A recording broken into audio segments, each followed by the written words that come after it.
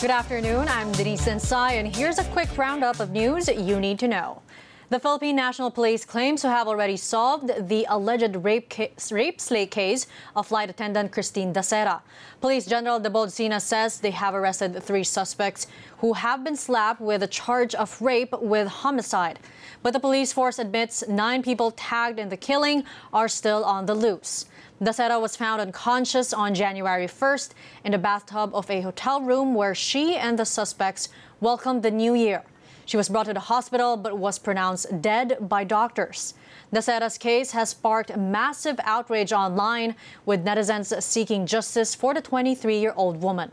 The hashtags End Rape Culture and Stop Victim Blaming are also trending topics on Twitter Philippines as of Tuesday afternoon. In related developments, the Philippine Tourism Department has issued a show-cause order against the City Garden Grand Hotel following the alleged rape slay case of Christine Dacera. The hotel is ordered to explain how the victim and the suspects were able to book a room when it is being used as a quarantine facility. Establishments serving as quarantine facilities are not allowed to accommodate guests for leisure purposes. Meanwhile, House lawmaker Eric Yap is offering a 100,000 peso cash reward to anyone who can find the suspects still at large in the case. In a statement, Dacera's employer, Philippine Airlines, said it is extending support to the victim's family.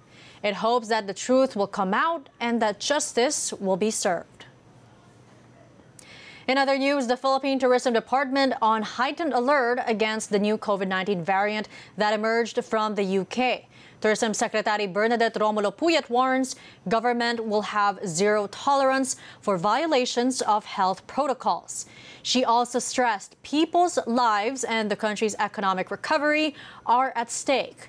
The Philippine government recently imposed travel restrictions on several territories that have recorded the new coronavirus variant named B117, which is said to be more contagious. The border control measure will stay in effect until January 15th. Meanwhile, Manila's Interagency Task Force on COVID-19 eyes imposing travel restrictions on overseas Filipino workers. Labor Secretary Silvestre Bello III says OFWs, especially those from the UK and Germany, could be possible carriers of the new COVID-19 variant. He also admits there may not be enough isolation facilities for repatriated OFWs.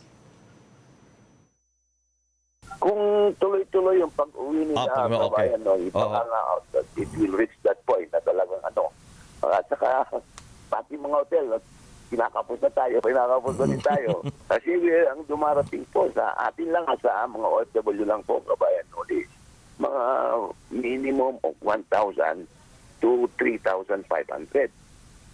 Mm-hmm. So, imagine mo yung araw-araw, gano'n ang dating. News overseas, Japan's top-ranking sumo wrestler tests positive for COVID-19. The Japan Sumo Association says Hakuho, the Mongolian-born grand champion, took a COVID-19 test on Monday after losing his sense of smell. His other stablemates will also be tested. The announcement comes just 5 days before the Sumo New Year Grand Tournament is set to kick off.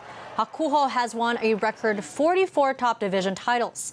Last May, 28-year-old sumo wrestler Shobushi died due to multiple organ failures related to the coronavirus. Currently, Japan has more than 249,000 cases, with nearly 3,700 deaths. And those are the latest news at this hour. Stay tuned for more news on Top Story at 5. Keep it here on the ABS-CBN News Channel.